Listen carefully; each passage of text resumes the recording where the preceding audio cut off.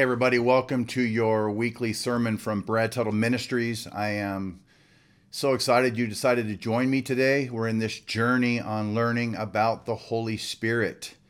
Hallelujah. This is our ninth message in this series on who is the Holy Spirit. We've been discussing in the last three about the spiritual gifts. So we've covered a lot of different topics, and we have covered the last 3 weeks have been on spiritual gifts. And I wanted to not try to put all those in just one sermon, but I wanted to try to break that down so the sermons weren't too long. And so this is going to be the title of our sermon today is The Beauty of Spiritual Gifts, Part 4. So we're going to add this one more sermon into it because there's a scripture verse in the book of Ephesians chapter 4, verse 11 that lists what you would call, some people would say, spiritual gifts or spiritual offices that Jesus has given to the church. So I believe this needs to be included into this. So again, this is the ninth part of Who is the Holy Spirit, and today's sermon title is The Beauty of Spiritual Gifts, Part 4. And yes, we're going to be in Ephesians chapter 4, verse 11. And this particular verse has some really powerful stuff in it. And I think it has some things in here that people question a lot, and different thought processes on come from this particular verse. And so I'm going to try to cover what I feel the verse is saying, what I believe the Bible is saying about itself, because that's how we interpret the Word of God. It's not what I think. It's what the Bible says about itself. So Ephesians 4:11. So if you have a Bible, turn there right now and we will get into that. Ephesians 4:11. All right. Okay. Are you ready? Let me pray first. Father, we just thank you for this time together. I pray, Lord God, as you have given all of us in our conversion the Holy Spirit who lives inside of us. I pray that, Holy Spirit, you would guide us through this topic today about yourself. I pray that you would give me insight as I minister this sermon today. I pray that every heart would be open to receive, and every eye would be open to see what the Word of God is truly saying. We just thank you. We bring you into this right now, Holy Spirit, that you would anoint it and empower it to change the lives of people who are watching right now. So we just thank you and praise you and glorify you for this right now in Jesus' name. And everybody said together, amen and amen. All right. See some new things on my desk over here, and I got a mic and I got my audio interface. Well, we're going to be doing a live stream program, my wife and I, coming up very soon. As soon as I learn how to work all of it, we're going to be doing a live stream. So we're going to be able to have guests on or have you on, and you can ask us questions while we're talking about different topics, biblical topics, and we will get into discussions. And I think it's going to be a lot of fun. I will let you know when that is coming. But again, it's going to be a live stream right here from our office, and I believe it's going to be a blessing to a lot of people. Amen. So Ephesians chapter 4, verses 4 through 11. It says this, and he, who is Jesus, and he gave some as apostles, some as prophets, some as evangelists, some as pastors and teachers. This right here is what you will hear people refer to as the fivefold ministry. Apostles, prophets, evangelists, pastors, and teachers. So there's 5 kinds of ministers that Paul lists here, which have been given to the body of Christ by Christ himself. And the first 3 of these, apostles, prophets, and evangelists, these are all what you would see in the early church as being itinerant ministers who preached everywhere they found an opportunity, while the pastors and teachers were the ones who were more attached to a specific location and watched over a flock of people. If you look at Philip as an evangelist, he traveled from Jerusalem. You've all heard the story. He traveled from Jerusalem to preach in Samaria. He's on the road to Gaza when he meets the eunuch who got saved and whom he baptized. We see that in Acts chapter 8. And then he continued preaching in all the cities until he came to Caesarea. Acts chapter 8 again, at verse 40. So they are itinerant somewhat what we see them in the New Testament church or the early church. It says, and he gave some. Literally reads, he himself. And this is meaning to be emphatic here. Jesus, the Lord Jesus himself, gave gifted men to perfect the church. He has given men giftings to help build and perfect his church. And that's where this fivefold ministry, so to speak, comes in. So he's the one. Jesus is the one who has the authority, again, and he's the one who bestows gifts. And we are so grateful for that. Ephesians 4:8 says, therefore it says, when he ascended on high, he led captive the captives and he gave gifts to people. So Jesus is the giver of these gifts. And he's setting about to attain the goal of filling all things by giving his body gifted men to foster and further growth. That's the purpose of these particular spiritual offices, we will call them. And Paul picks up on his main thought in Ephesians 4:7, where he says, but to each one of us, grace was given according to the measure of Christ's gift. And then it goes on, and he gave some as apostles. So these are gifts given to the body of Christ by Christ himself to build up. Remember, these gifts are always to build up the body. And this is no difference here. In verse 11, what we see here in Ephesians chapter 4, these are focusing, he focuses not on individual spiritual gifts here, but on gifted persons, again, who Christ has given to the church. It's a little bit different there. And if you notice that each of these designations is involved in some way with the proclamation of the Word of God, which speaks to the critical importance of having a sound word and teaching to bring spiritual growth and maturity. So they are all designations involved in some way with the proclamation of the word. Through some it is revealed, and through others it is declared and taught. He said, it goes on to say, and he gave some as apostles. So let's get into the meat of this. And he gave some as apostles. So Paul himself was a gift from Jesus, and he wrote this about himself, Ephesians 1:1, Paul, an apostle of Christ Jesus by the will of God to the saints who are at Ephesus. That's how Paul started off his letter to the Ephesian church. And then in the book of Romans, he writes this about himself, Paul, a bondservant of Christ Jesus, called as an apostle, set apart for the gospel of God. So Paul received his divine call from the Lord, and that call was to serve the Lord as an apostle, especially to the Gentiles. And note that Paul did not seek this job, but Christ sought him and gave it to him. Men seek things. Christ gave this to Paul. This is not something Paul asked for, but Jesus gave this to him. One commentator wrote this. He writes that these gifted men constitute what we shall call support gifts, as contrasted with the service and sign gifts previously considered as found in 1 Corinthians 12 and Romans 12. So these first two, the apostles and prophets, they are concerned with originating and expounding the word, while the last two, evangelists and pastor teachers, are concerned with applying the word to individual lives.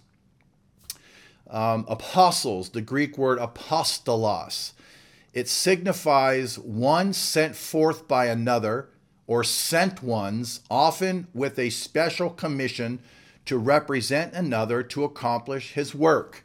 It can be a delegate, commissioner, ambassador sent out on a mission with the authority of the one who has sent him. The apostolos was officially commissioned for this position or task that he was sent out on. Now, I want you to really follow me here, okay? Because we hear this term apostles in the church today. People who carry the title of apostle. So I want you to be here. I want you to really follow me on this. Primary apostles were those who had these, especially these 12. Primary apostles were those who had seen Jesus after his resurrection and directly received his commission and authority.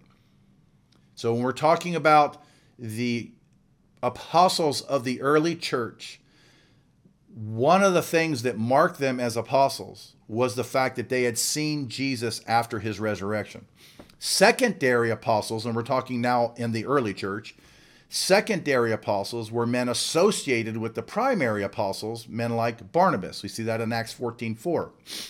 Then in another more general sense, apostles are sent ones. Say that, sent ones. And so they can be referred to all believers, but never in the sense of the use of the term in the early church. Be very clear on that.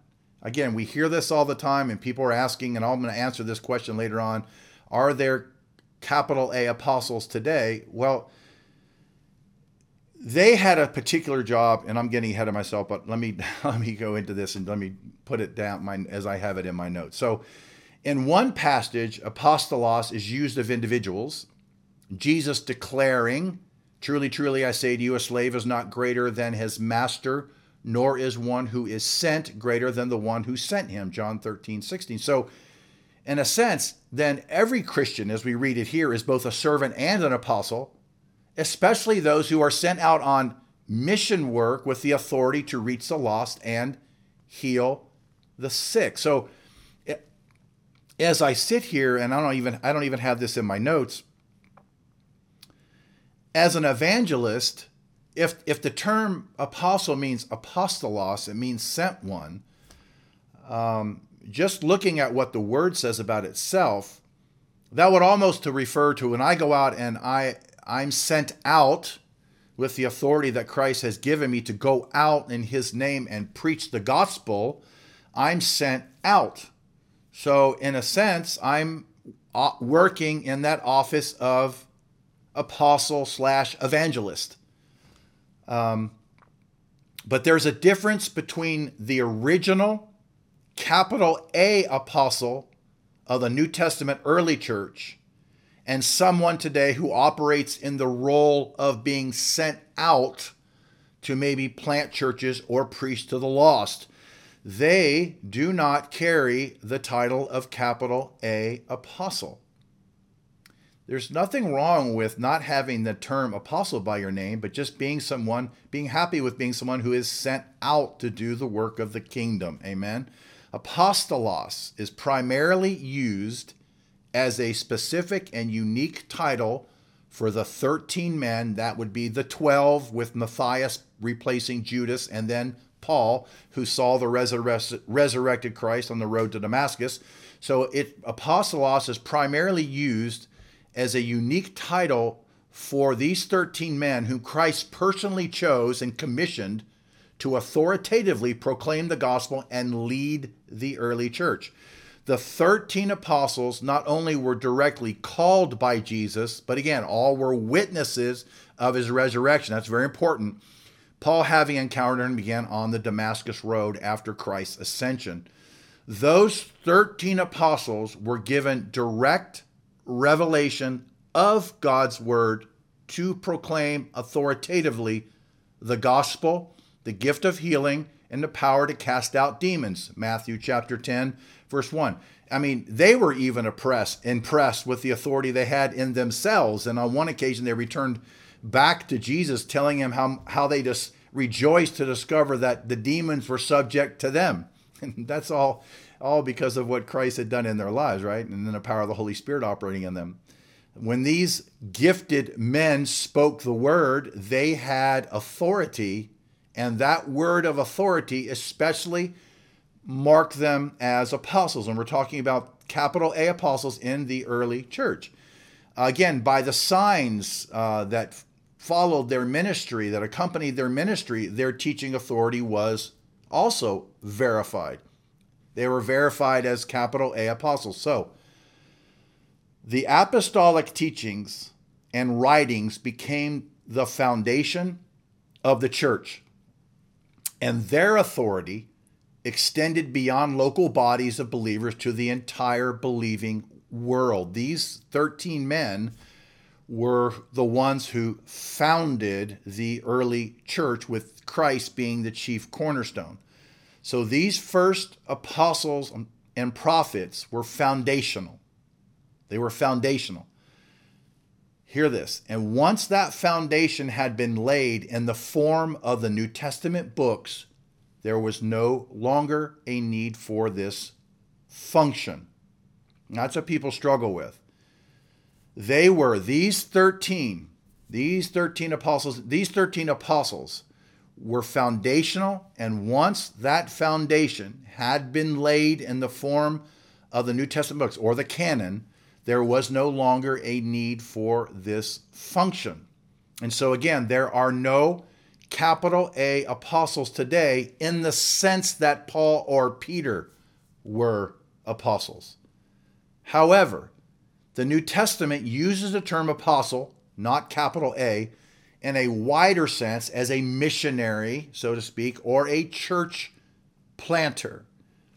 Therefore, and I don't think that wouldn't give you should not carry the capital A apostle title if you're out planting churches. I just think that's really important. I always say capital A because you're signifying that when you put that capital A apostle before your name, that you are like the 13 that founded the church. That gifting, that office is ceased to function because the foundation was already laid. We have our Bible complete, the New Testament canon, all 66 books. And we don't have to. And those who are going out as missionaries and or church planters who are under this, who are moving out in this apostolic type arena, we don't have to consider these people as individual leaders of the church like it was in the early church. These are merely people who are given special gifts to serve the Lord in the capacity of a church planter or a missionary. Because really, again, apostolos just simply means sent ones. So people who are definitely going out on missionary journeys, they're operating in that apostolic arena. Those who are really truly going out and planting churches. Maybe someone's going out and evangelizing and they're planting and they're winning people to Christ and they're planting new churches. That's maybe we could use it as an apostolic moving or function in their life, but not being an apostle. So in that sense, the fivefold ministry is still active. And then we come to, and some as prophets. And these men, prophets, capital P prophet, along with apostles, were the foundation of the church and dispensed divine revelation to the early church at a time, hear this, when there were not yet copies of the written word of God. That was the role of that capital P prophet in the New Testament, in the early church, New Testament early church. Prophets in the sense of, prophets in the sense of men who received new revelation from God, they ceased as well in the first century because there was no need once the church was established and the canon was completed. There's now no new revelation, so that function of the prophet was not needed anymore. Prophets, it's the Greek word prophetess, is literally one who speaks forth or speaks openly or speaks before in the sense of foretelling or predicting future events. In the Bible, prophetess generally describes one who proclaims inspired utterances on behalf of God. Sometimes the New Testament prophet we're talking about in the early church was a foreteller. He declared future events like teaching eschatology, things that were going to happen, last days type situations. But more often in the New Testament church, he was a forth-teller, speaking forth divinely revealed truth for the purpose, listen to this, of sound doctrinal instruction with the goal to lay a foundation and build up or edify the body. One commentator had the following note regarding prophets. He said, quote, "A prophet is essentially a man who speaks for God, who unfolds the mind of God. In the early church, before the New Testament was written down, hear this, prophets spoke directly by the inspiration of the Holy Spirit, uttering the truths that are now recorded in the New Testament. They unfolded what God taught, and thus the body was motivated and galvanized into activity. The modern gift of prophecy, and again, you have people who are calling themselves prophets, they're putting the capital P prophet before their name. That, when you look at the aspect of what that capital P prophet, that title is, those were ones who were literally dispensing the revelation given to the people who had not yet had the entire Bible in front of them. They were giving them the information directly from God to them, and that's how the Bible was established. The modern gift of prophecy is really more akin to teaching, because it still declares truth. What has changed is that the truth of God today, hear this, has already been fully revealed in the Word, while in the early church, it had not yet been fully revealed. So you had the need for the capital P prophet because the Word had not yet been fully revealed, and they needed that divine word from this office of the prophet.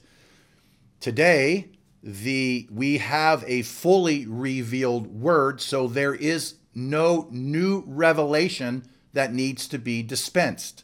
All revelation that we have is within the Word of God. There's nothing new that comes on the scene.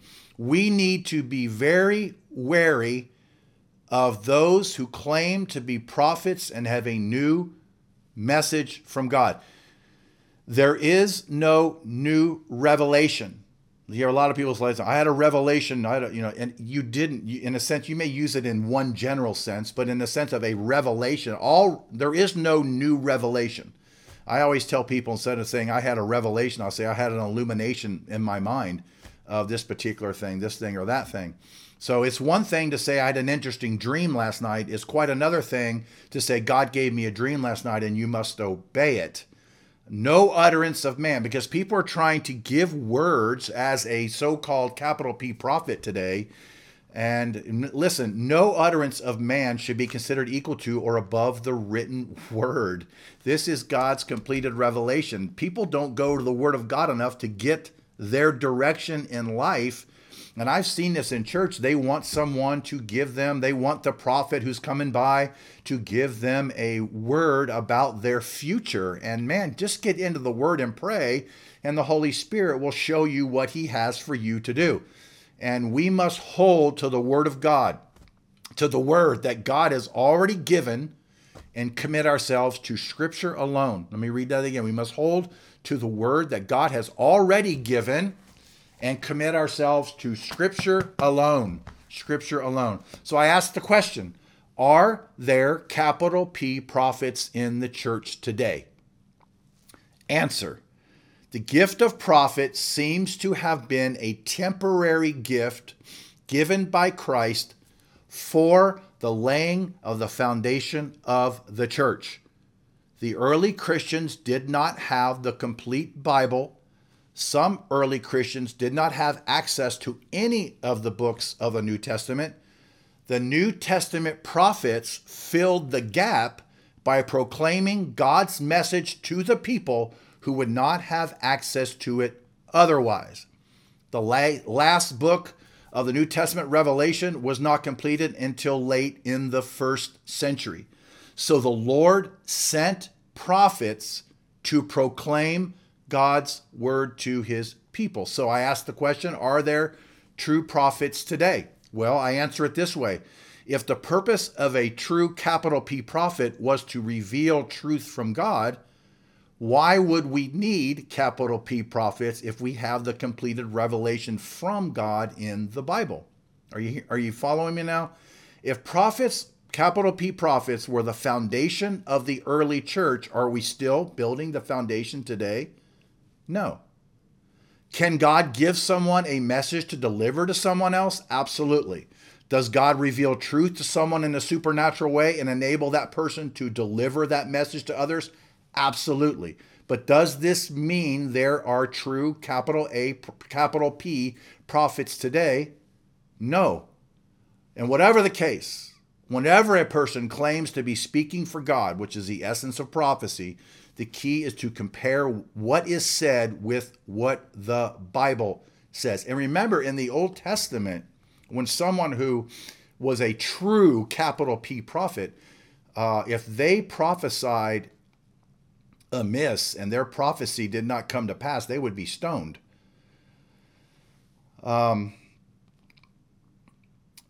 That's a very serious thing. So just to put before your name that you are a capital P prophet, do you understand? I would live in fear. I would, to get up in front of people and say I'm a prophet, like the prophets of old. And when they gave prophets in the Old Testament and prophecies in the Old Testament, those things were so specific, and they took place 400, 500 years later to the T. So again, without getting into that too much, I believe that God can reveal truth to someone in a supernatural way and enable that person to deliver that message to others. I absolutely believe that, but that does not mean there are true capital P prophets today. But let me say this again, whatever the case, whenever a person lays claim to be speaking for God, the key is to compare what is said with what the Bible says. If God were to speak through a person today, it would be in 100% complete agreement with what God has already said in the Bible. If God were to speak through a person today, in what we call prophetically speak through them today, it would be in 100% agreement with what God has already said in the Bible. God does not contradict himself. Let me give you some scripture references. 1 John 4:1 instructs us, dear friend, do not believe every spirit, but test the spirits to see whether they are from God, because many false prophets have gone out into the world. 1 Thessalonians 5:20 through 21 declares, do not treat prophecies with contempt. Test everything. Hold on to the good. The problem we have in the body of Christ today, and I think I said this last week, is that people don't study the word. Someone gets up in front of them who is anointed, who has a big ministry and has a big title in front of their name, and everybody thinks everything they say is of God. I've been around this game long enough to know that is not true. So whether it is a word from the Lord or a supposed prophecy, our response should always be the same. Compare what is said to what the Word of God says. If it contradicts the Bible, throw it out. If it agrees with the Bible, pray for wisdom and discernment is how to apply that message. Amen. And now we come to, he gave some as evangelists. Oh yeah. These particular men are gifted, or women, gifted in boldly, plainly, and powerfully speaking forth the gospel, by which the Spirit brings about new birth in the hearts of the unsaved hearers. So in this sense, these men or women function much like obstetricians who bring a new baby into the world. God's Spirit, remember, the Holy Spirit creates the newborn, but the evangelist has the privilege of seeing him or her birth into the kingdom. And man, I have had the privilege of standing in front of a lot of people around the world and sharing the gospel. And I have had the wonderful privilege of seeing a lot of people birthed into the kingdom of God. Not because of anything I've done, but because I was used in this office of an evangelist to go out and to help birth these new people into the kingdom of God, into the body of Christ. Amen. So these evangelists, in essence, functioned in the early church as missionaries, and they took the good news far and wide. They planted churches, but then they would turn the church over to the more edifying work of pastors, teachers, and then they would move on to other fields that are white unto harvest. That's what they did, and that's what I love to do and would love to be doing more of, is just going out and preaching and seeing people saved, and that there be someone there who you could turn that over to, and then they could then pastor them. The evangelist was and is primarily responsible for the numerical growth of the body of Christ. He is the bringer, or she is the bringer of good tidings. An evangelist, hear this, knows the gospel narrative thoroughly and is capable of explaining it. I believe that is mandatory for someone who calls himself as someone who holds the office of evangelist. They need to thoroughly know the gospel narrative and how to capably explain that to other people. It's not just sharing your testimony, but it's the gospel message. So they were traveling or itinerant missionaries who were preaching the gospel to the unconverted and calling them to repentance. I would say today there's a lot of people that possess the gift of an evangelist, both men and women. This gift is this office of the evangelist, or just the gift of evangelism someone can have. This is much needed in the world today because we want to see Christ come back and everyone needs to hear the gospel. So an evangelism can be done anywhere. It's not restricted to mass crusades like a Billy Graham crusade, or like when I was on the power team, large crusades like that. The gift of an evangelist can be exercised toward a single individual, as is clear in the book of Acts when Philip, who was called the evangelist, spoke to, again, the Ethiopian eunuch as he was riding along in a chariot and told him of the saving grace of Jesus Christ. So I say this to all of you who feel like you either have been given the gift of evangelism, or let's say you operate in the office of an evangelist. Get out there and evangelize. And I think if there's any title that someone could put before their name that is legitimate for today, would be evangelist. You know, for me to call myself Evangelist Brad Tuttle is a wonderful and I believe very theologically sound title that can be used today, because I believe I operate in that office of the evangelist, as they did in the early church, even now today, going out and preaching the gospel. The funny thing is, the evangelist, I think a lot of times because of TV evangelists, and because they're on TV doesn't make them evangelists, obviously, but that name has gotten tainted, and there's no reason for that. That is one of the greatest offices we have, just for people to go out and birth newborns into the body of Christ. So if you've been given that office or that gift, get out there and do what God has called you to do with it. Amen. And next we come to where it says he gave some as pastors and teachers. These two nouns, pastor and teacher, they're connected, follow me here, by this Greek word in the English language, it's an, A-N-D, and in the Greek it's kai, K-A-I, which often has the meaning that this conjunction of kai, that word kai in the Greeks, connects the pastors or the shepherds and the teachers in a way that speaks of a single entity of teaching shepherds. So some people would say there's four offices: apostle, prophet, evangelist, pastor, teacher. I have no problem with that. Whatever the case, all pastors teach, since teaching is an essential part of pastoral ministry, but not all teachers are pastors. And being someone who has filled the role of pastor, one of the things we're lacking as people are lacking as pastors in the body of Christ is actual teaching. Remember that teaching gift is a direct function, essential of pastoral ministry, but that teaching gift, as we talked about last week, is something that is describing systematic teaching, taking people through the Word of God, whether it be book by book, verse by verse, chapter by chapter, but you are breaking down God's Word verse by verse, explaining to them the Word of God, and thusly they grow as disciples because they're learning the Word of God. It's not just from illustrations or stories, but it's actually what does the Bible say about itself? That's a much needed thing in the body of Christ today. Again, all pastors teach. Teaching is an essential part of pastoral ministries, but not all teachers are pastors. We saw last week, again, there was the gift of teaching. Those people, they exercise their leadership role by feeding God's flock with his word, but not necessarily shepherding them. Pastor is the Latin word for a shepherd, where we get that word pastor and we get that word shepherd. At this time, the New Testament church was no more than a little island in a sea of paganism. It was bad.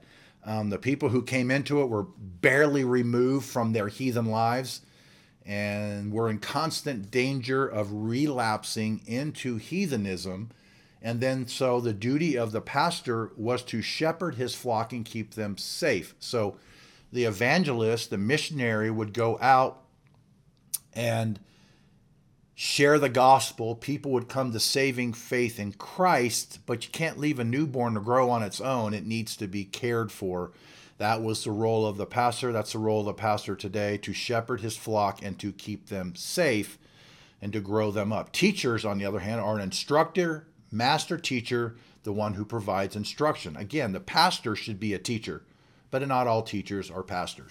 Teachers are divinely empowered to explain what the Bible says, interpret what it means, and apply it to the hearts and consciences of the saints of God. The Bible says teachers are to explain, interpret, and apply what the Word of God to people's hearts that they might grow in spiritual maturity. Teachers did not simply impart information or open up new ways of thought.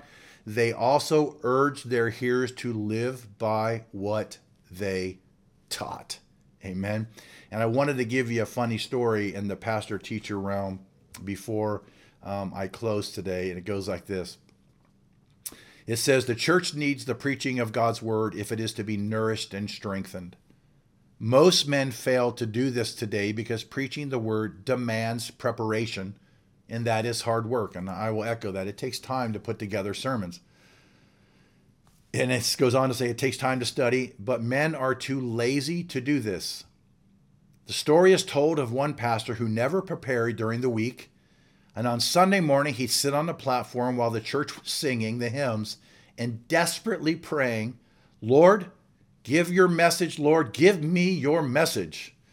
One Sunday, while desperately praying for God's message, he heard the Lord say, Ralph, here's my message. You are lazy. Amen. So that is something, again, it takes work. You know, I right now also have a part-time secular job, and I think people think when I leave there, I come home and I watch TV. But when you tell them, well, I have to go home and I have a ministry that I also am involved in, and that is, of course, they always ask you, how big is it? How big is your church? And none of that matters. But I come home, but when I'm off and I'm at home, I mean, I'm working, I'm in my office doing ministry work. Again, going to start a new live stream, doing sermons, doing teachings, and all those kinds of things. And it takes time just to put together a Sunday sermon that I'm giving you, or a weekly sermon. It takes time. It takes several days to put that together. It takes work. It's not just, it doesn't just, I just don't, grab stuff lightly and put it down. I want to make sure I'm explaining God's word to you. And that is something that's very important that we need in the body of Christ, that men who are leaders and who are teachers and pastors are spending time in the word of God, that they might really truly grow their people. Again, not just with testimonies and stories and funny jokes, but giving them, dispensing and teaching God's word to them so they might truly grow and be discipled. So I hope you learned something about apostles and prophets and evangelists and pastor teachers. So you may be in one of those offices. And I hope this has brought you some clarity, especially in the area of apostle and prophet. Very important to understand these things in the age that we live in today, and to know how these things function within the body of Christ today. Now, next week, we are going to be starting on a very important part of who is the Holy Spirit, and that is the fruit of the Spirit that is given to each of us at the moment of our conversion, and it's given to us by the Holy Spirit. We call it the fruit, one fruit that's contained within it 9 particular aspects. We see this in Galatians chapter 5, verses 22 through 23, where it says, I'm going to tell you why I'm kind of laughing right now. It says this, but the fruit of the Spirit is love, joy, peace, patience, kindness, goodness, faithfulness, gentleness, and self-control. I wrote this down to end this. I said, and may I tell you ahead of time that because we have this fruit in us, we have no excuse to not live our lives according to each one given. So I will say that this next sermon, whether I cover all in one message or whether we break it down into 2 different sermons, what is very encouraging is that we have been given these gifts, but because we have these gifts, we have the fruit in us, this fruit of the Spirit, love, joy, peace, patience, kindness, goodness, faithfulness, gentleness, and so we now have no excuse as believers to not be able to live in love, to not be able to live in joy, we have no excuse to not live in peace. We have no excuse to not have patience. We have every reason to be able to be patient because we've been given the fruit of the Spirit. We have every reason to be kind because we have been given the fruit of the Spirit. We have every reason to be good and live in goodness towards others because we've been given the fruit of the Spirit. We have every reason to be people of faithfulness because we have been given that fruit of the Spirit. And we have every reason to be people who live and operate in gentleness because we've been given that fruit. And the last one is we have every reason to have self-control in every area of our life because we've been given this fruit that lives inside of us. Some of you need to start eating the fruit again. Your fruit is growing stale in the areas probably of patience, probably of self-control, and probably of joy, peace. Remember, we live in a chaotic world right now. There's no reason for us to not live in peace because we've been given this fruit by the Spirit, brought this inside of us that we should now grab a hold of to now live in peace, to now live in joy, to now live in goodness and faithfulness and gentleness and self-control and love. If I had a dictionary and I was looking at this and there was a picture by it, I would see a picture of my wife's face. I have never met anybody in my entire life that lived her life daily according to the fruit of the Spirit. She is someone who wakes up and is full of love. She's full of joy. If you've ever met her, you know that. She's full of peace. She's full of patience. She's full of kindness. Believe me, she's married to me. She got great patience, kindness, goodness, faithfulness, gentleness, and self-control. And you want to know something from my point of view that marks someone who's really living as the man or woman of God they're supposed to be. They're living out the fruit. So I always tell people she's the greatest example of a believer that I have ever seen, and I get to see that every single day. To be around someone that lives their life this way is it is a privilege and is a pleasure for me. And I pray that we all be that way. That if you're a husband, that your wife sees these things in you. See why it can be convicting? If you're a wife, your husband sees these things in you. That we live our lives in a way where this fruit is so apparent to others that they know that our life has been changed because they literally see us operating in this fruit. They see that patience. They see that peace in this chaotic world we live in. They see you living in self-control. Powerful, powerful. These next two sermons are going to be very, very powerful. So we've ended our topic of spiritual gifts. We've talked about those that are found in 1 Corinthians chapter 12, those that are found in Romans 12, and we just got into Ephesians chapter 4:11. And I hope that's been a blessing to you. I hope you've grown from this. I hope this has made a difference in your life. I hope this teaching has brought some understanding to you about how these spiritual gifts operate and how they may be operating in you, and which one you might have, or which ones you might have in your life. And so I close with this statement. If you are finding what your spiritual giftings are, man, get in the body and operate in those. Put those gifts to use. The body of Christ needs all of us always operating in the spiritual gifts that we've been given. That's how the body gets stronger. The body of Christ needs you to operate fully in the spiritual gifts that the Holy Spirit has bestowed upon your life. Amen. Let me pray for us, pray for you right now in Jesus' name. Father, I just come before you right now. I thank you for the beauty of the spiritual gifts. I thank you for putting these gifts inside of us, Holy Spirit. I pray each one of us would allow these things to manifest in our lives, to grow and to be used to build up the body of Christ. We want to be one of those, God, who are getting in the game, who are getting out of the stands and getting on the field and playing the game and being used mightily for the kingdom of God.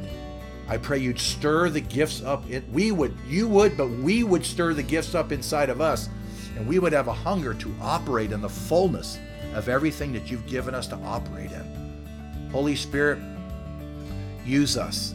Open doors that we might use our gifts here and abroad, wherever it might be, locally or internationally. Open up doors that we might be able to use our giftings.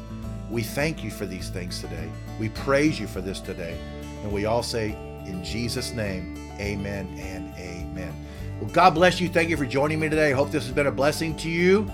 Man, live out your life in Christ. Live out your life in Christ with excitement, with passion, with self-control and joy. Amen. Until next time, God bless you.